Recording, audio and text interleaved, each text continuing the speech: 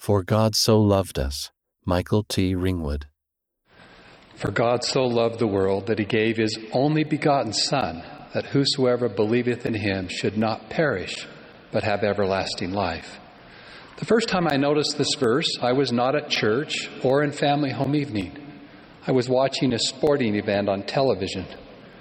No matter what station I watched and no matter what game it was, at least one person held a sign that read John 3:16.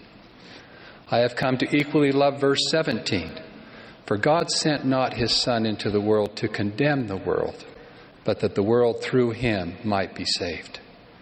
God sent Jesus Christ, his only Son in the flesh, to lay down his life for every one of us.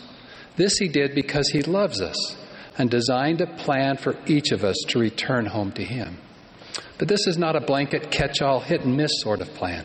It is personal, set forth by a loving Heavenly Father who knows our hearts, our names, and what he needs us to do. Why do we believe that? Because we are taught it in the Holy Scriptures. Moses repeatedly heard Heavenly Father speak the words, "Moses, my son." Abraham learned he was a child of God, chosen for his mission, even before he was born. By the hand of God, Esther was placed in a position of influence to save her people. And God trusted a young woman, a servant, to testify of a living prophet so Naaman could be healed. I especially love that good man, short in stature, who climbed a tree to see Jesus. The Savior knew he was there, stopped, looked up into the branches, and spoke these words, "Zacchaeus, come down." And we cannot forget the 14-year-old who went into a grove of trees and learned how personal the plan really is. Joseph, "This is my beloved son, hear him." Brothers and sisters, we are the focus of Heavenly Father's plan and the reason for our Savior's mission. Each of us individually is their work and their glory. To me, no book of Scripture illustrates this more clearly than has my study of the Old Testament. Chapter after chapter, we discover examples of how Heavenly Father and Jehovah are intimately involved in our lives. We have recently been studying about Joseph, the beloved son of Jacob. From his youth, Joseph was highly favored of the Lord, yet he experienced great trials at the hands of his brothers. 2 weeks ago, many of us were touched by how Joseph forgave his brothers. In Come Follow Me, we read, in many ways, Joseph's life parallels that of Jesus Christ. Even though our sins caused him great suffering, the Savior offers forgiveness, delivering all of us from a fate far worse than famine. Whether we need to receive forgiveness or extend it, at some point we all need to do both. Joseph's example points us to the Savior, the true source of healing and reconciliation. A lesson I love in that account comes from Joseph's brother Judah, who played a part in God's personal plan for Joseph. When Joseph was betrayed by his brothers, Judah convinced them not to take Joseph's life, but to sell him into slavery. Many years later, Judah and his brothers needed to take their youngest brother Benjamin to Egypt. Initially, their father resisted, but Judah made a promise to Jacob he would bring Benjamin home. In Egypt, Judah's promise was put to the test. Young Benjamin was wrongly accused of a crime. Judah, true to his promise, offered to be jailed in Benjamin's place, for he said, "How shall I go up to my father, and the lad be not with me?" Judah was determined to keep his promise and return Benjamin safely.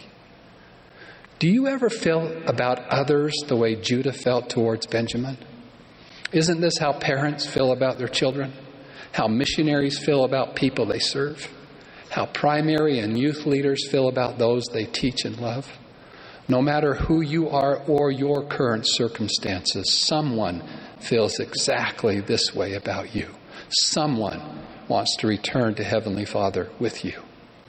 I am grateful for those who never give up on us, who continue to pour out their souls in prayer for us, and who continue to teach and help us qualify to return home to our Father in heaven. Recently, a dear friend spent 233 days in the hospital with COVID-19.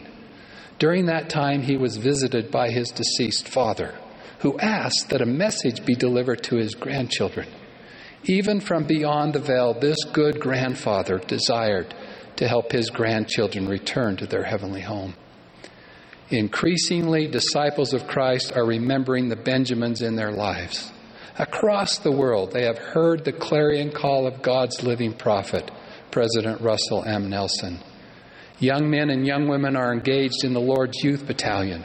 Individuals and families are reaching out in a spirit of ministering, loving, sharing, and inviting friends and neighbors to come unto Christ.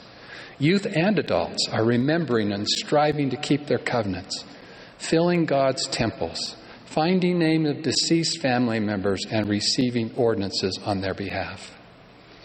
Why does Heavenly Father's personalized plan for us include helping others return to Him?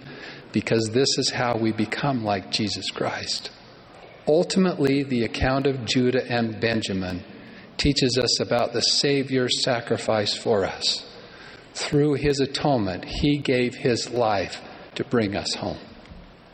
Judah's words express the Savior's love.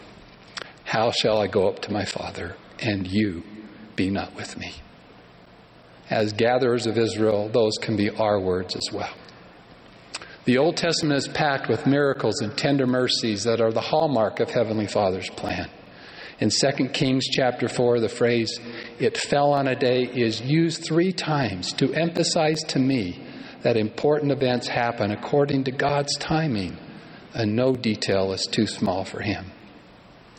My new friend Paul testifies of this truth.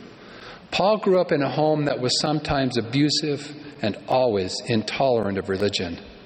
While attending school on a military base in Germany, he noticed 2 sisters who seemed to have a spiritual light.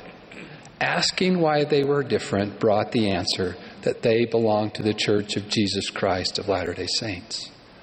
Soon, Paul began meeting with missionaries and was invited to church. That next Sunday, as he got off the bus, he noticed 2 men dressed in white shirts and ties. He asked them if they were elders of the church. They answered yes, so Paul followed them. During the service, a preacher pointed to people in the congregation and invited them to testify. At the end of each testimony, a drummer gave a drum salute, and the congregation called out, "Amen." When the preacher pointed to Paul, he stood up and said, "I know Joseph Smith was a prophet, and the Book of Mormon is true." There was no drum salute or amens. Paul eventually realized he had gone to the wrong church. Soon, Paul found his way to the right place and was baptized. On the day of Paul's baptism, a member he didn't know told him, "You saved my life."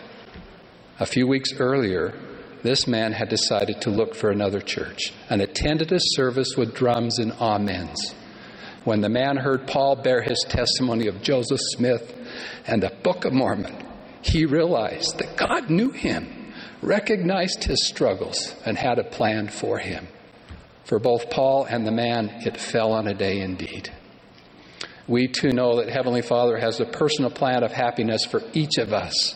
Because God sent His beloved Son for us, the miracles we need will fall on the very day necessary for His plan to be fulfilled.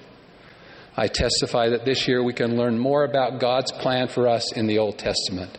That sacred volume teaches the role of prophets in uncertain times and God's hand in a world that was confused and often contentious. It is also about humble believers who faithfully looked forward to the coming of our Savior, just as we look forward to and prepare for His second coming, His long prophesied glorious return. Until that day, we may not see with our natural eyes the design of God for all aspects of our lives, but we can remember Nephi's response when faced with something he didn't understand. While he didn't know the meaning of all things, he knew that God loves His children. This is my witness on this beautiful Sabbath morning. May we write it on our hearts and allow it to fill our souls with peace, hope, and eternal joy. God so loved us that He sent His only begotten Son, not to condemn us, but to save us. In the name of Jesus Christ, amen. Amen.